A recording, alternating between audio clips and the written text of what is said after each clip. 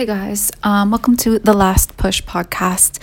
I know it's been a little while since I've last got on here, but I've been thinking for the last month, we should start doing some more podcasts just so you guys have some additional stuff for you guys to listen to, for you to help study for those exams, and just kind of going over and reviewing some of the stuff that you've already done. So I've been asked to kind of go through some biology paper 2 topics today.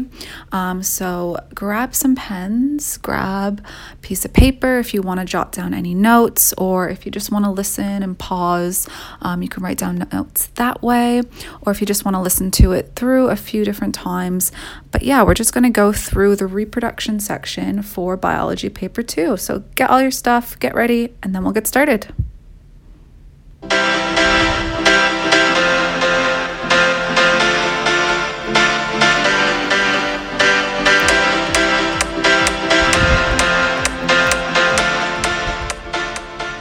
Okay, back at it. Just want to say, I hope you guys had a brilliant Christmas. I hope you guys had a really nice break. Happy New Year. So glad to be back doing some online lessons and things. And just hearing from you guys, it really made my morning that much more special. So today, we're going to take a look at reproduction. And when we first start looking at reproduction, the main thing that they really want you to know as a student, they want you to focus on, are the differences between sexual and asexual reproduction. And they'll use a lot of different words that will link that all together. And the major words that I want you guys to try to remember is that whenever we're talking about sexual reproduction, it's almost always linked with meiosis. We'll get to that in a minute.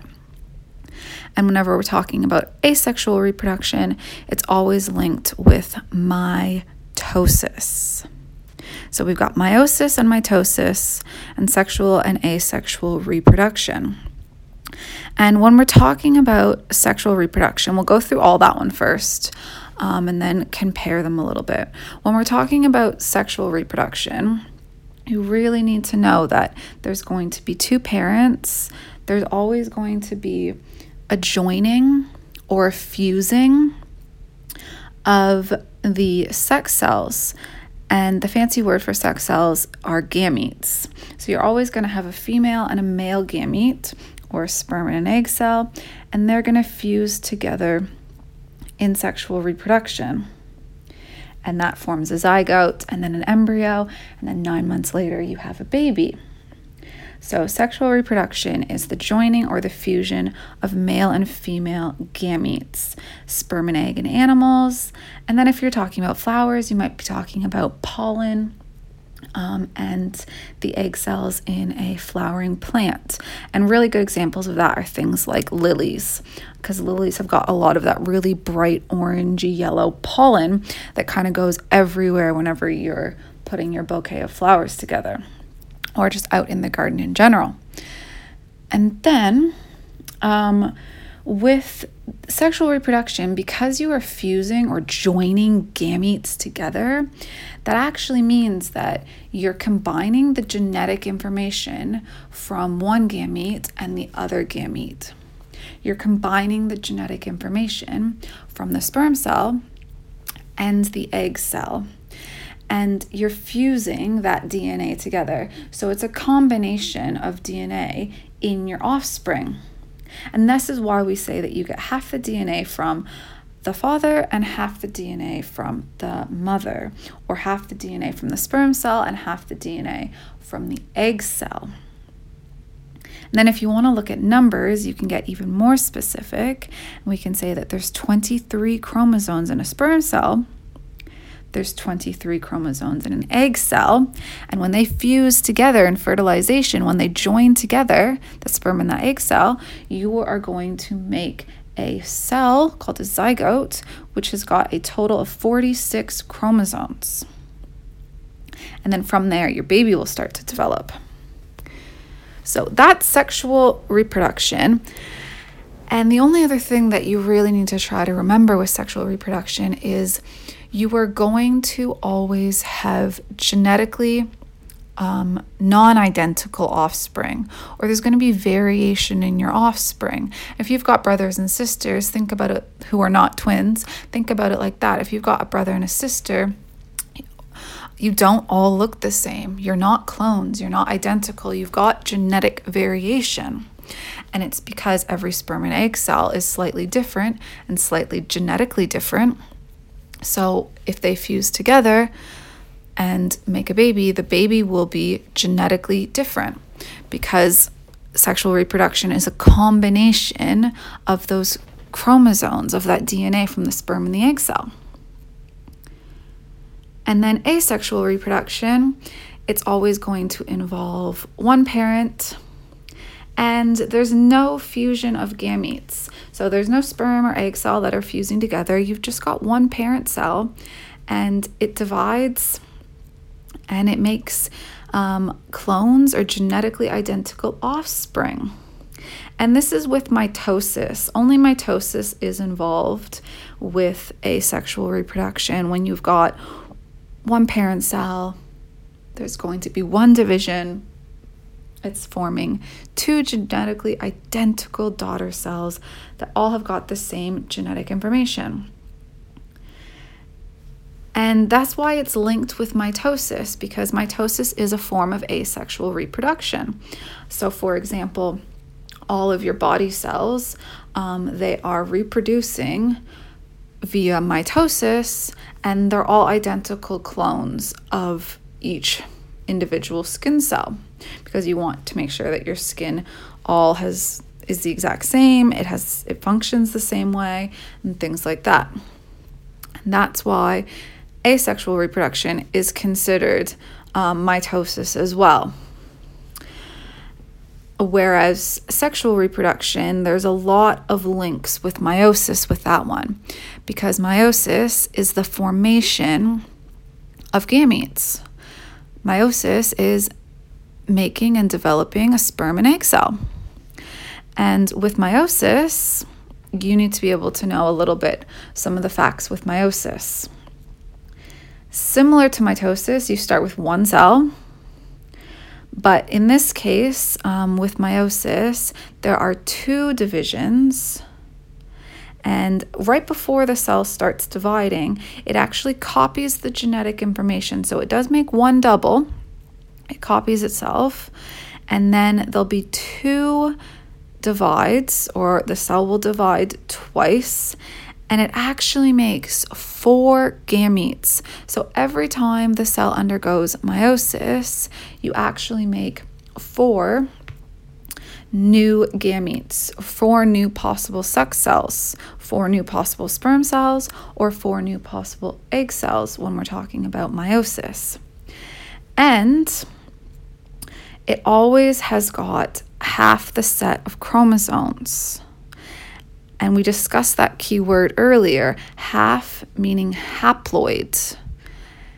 So your sperm and egg cells are haploid. They've got half the amount of DNA or half the amount of chromosomes. And if you want to talk numbers, they specifically have 23 chromosomes. And they're all genetically different. Okay, sperm and egg cells are all genetically different, and that is why we as a human species do not all look the exact same. And that's why you and your brother or sister don't all look the same. So there's always some variation, some genetic differences with sperm and egg cells, and that's why when they undergo fusion, when they fuse, when they join together, the sperm and the egg cell, they will share the DNA, they'll share the chromosomes. You'll get 46 chromosomes total, or 23 pairs. And I like to think of it as 23 pairs because when I think of pairs, I think 23 is coming from the sperm cell, 23 is coming from the egg cell. Okay, and then when those gametes, when they join together, that's keyword is fertilization. which you guys hopefully remember from earlier when you studied this. So fertilization is when those gametes join together, and now they've got the normal amount of chromosomes, or a full set. Or the key word for that is diploid. Diploid means a full number of chromosomes. And as the number of cells increases, the embryo will start to develop, and those cells will start to differentiate. And then 9 months later, you will have a baby. So with asexual and sexual reproduction and mitosis and meiosis, a lot of the times you do have comparison type questions. And some of the things, they overlap. They really, really do. So for example, with sexual reproduction, you've got two parents. With asexual reproduction, you've only got one parent. With sexual reproduction, you're producing offspring that have variation or genetic differences. With asexual reproduction, there's no genetic differences. They're all clones. They're genetically identical. And that link can be made with mitosis, because also with mitosis, the offspring are all genetically identical. They're all clones. And with meiosis, with the formation of sex cells and gametes, there is variation. There are differences with the genetics. Now, a comparison between mitosis and meiosis, you want to know how many divisions there are. So with mitosis, there's only one division. With meiosis, there's two divisions. And it might be worth Googling just a side-by-side picture of mitosis and meiosis. Now, bear in mind that this does get really, really complicated at A level and university levels. So you want to go for some simpler diagrams. It might be worth checking those out on BBC Bite Size. So mitosis, we've got one division. Meiosis, we've got two divisions. It's also worth remembering how many cells are made if we're just looking at one cell. So with mitosis, we've got one cell, one division, two daughter cells are formed. Whereas with meiosis, we've got one cell at the start, one parent cell, two divisions, and four cells are made, or four gametes are produced at the end. They're all genetically unidentical. There's variation with them. So that's a summary of asexual and sexual reproduction, as well as meiosis and mitosis. If that's still a little unclear because I don't have diagrams with this podcast, I really, really suggest that you do Google Fuse School or on YouTube, Fuse School, and there are some really good videos to kind of help elaborate this and make it a little bit more visual. The second thing that we talked about, or that we were going to look at next lesson, is evolution. And evolution links in really, really nicely with the word variation. Because you really need to know that variation there's differences with the genome, with the genetic information, with the chromosomes. So we inherit genes that get passed down by our parents, okay? It's inherited genetics because we are getting the genome, half of it from the sperm, and we're getting the other half of the genome from the eggs. And variation really is the differences in characteristics. And those differences in characteristics play a huge role in evolution. So, for example, I'll tell you a story because it's one that sticks into my mind quite a lot. During the Industrial Revolution, especially here in England, they put up lots of factories. It was at a time where there was huge factories and plants, and a lot of work was being done to build steel, to build houses. A lot of progress was being made in that regard. But what we didn't take into account was all of the smoke and the carbon dioxide and all of the toxins that we were actually releasing into the atmosphere as we burned all these things in the factories. And it actually had a huge effect on the bark of the trees. And what it ended up doing is it ended up changing and discoloring the bark of the trees. So originally, before the Industrial Revolution, trees that were studied and looked at in England were a lot lighter in color.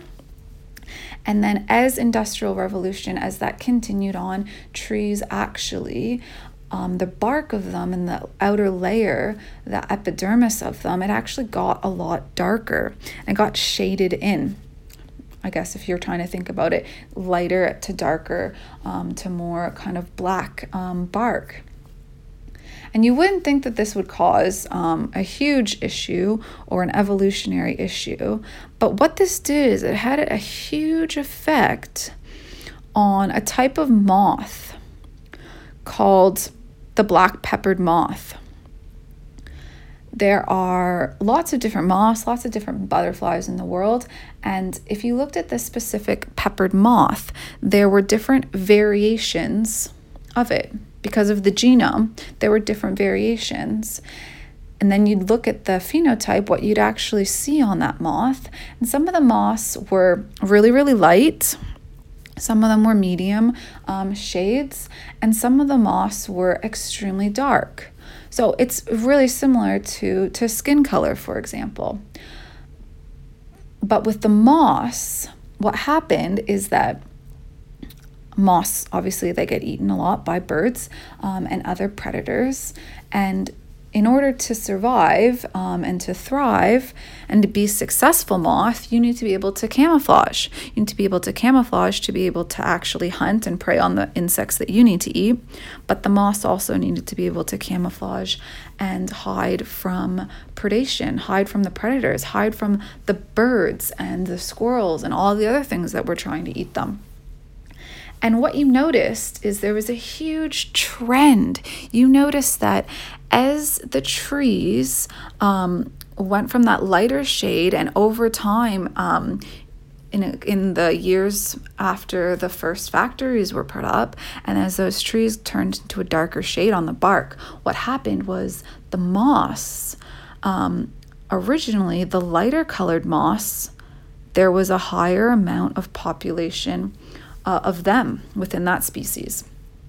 But years later, months later, when people were studying these moths, they noticed that there was a shift. It's called an evolutionary or genetic shift, or even a phenotypic shift, because what they noticed is that these moths, there was less and less of the lighter ones, and there was more and more of the darker ones.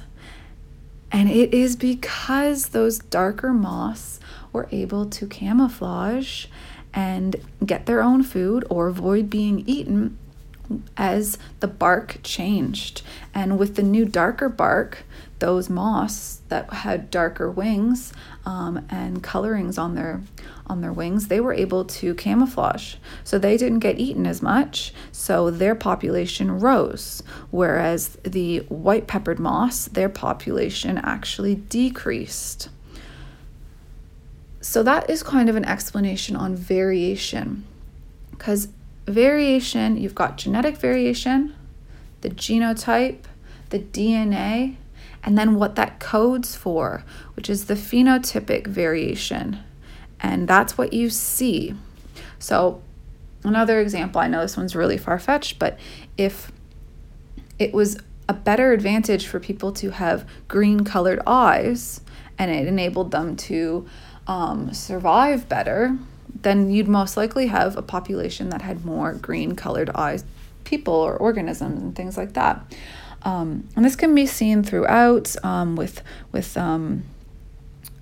it's more looked at with animals that are in the wild, not humans, not so much animals that are bred in captivity or selectively bred, because it just doesn't really work for them. But you can see this trend in animals that are still, or plants that are still in the wild, and how sometimes the variation enables them to be more successful and survive.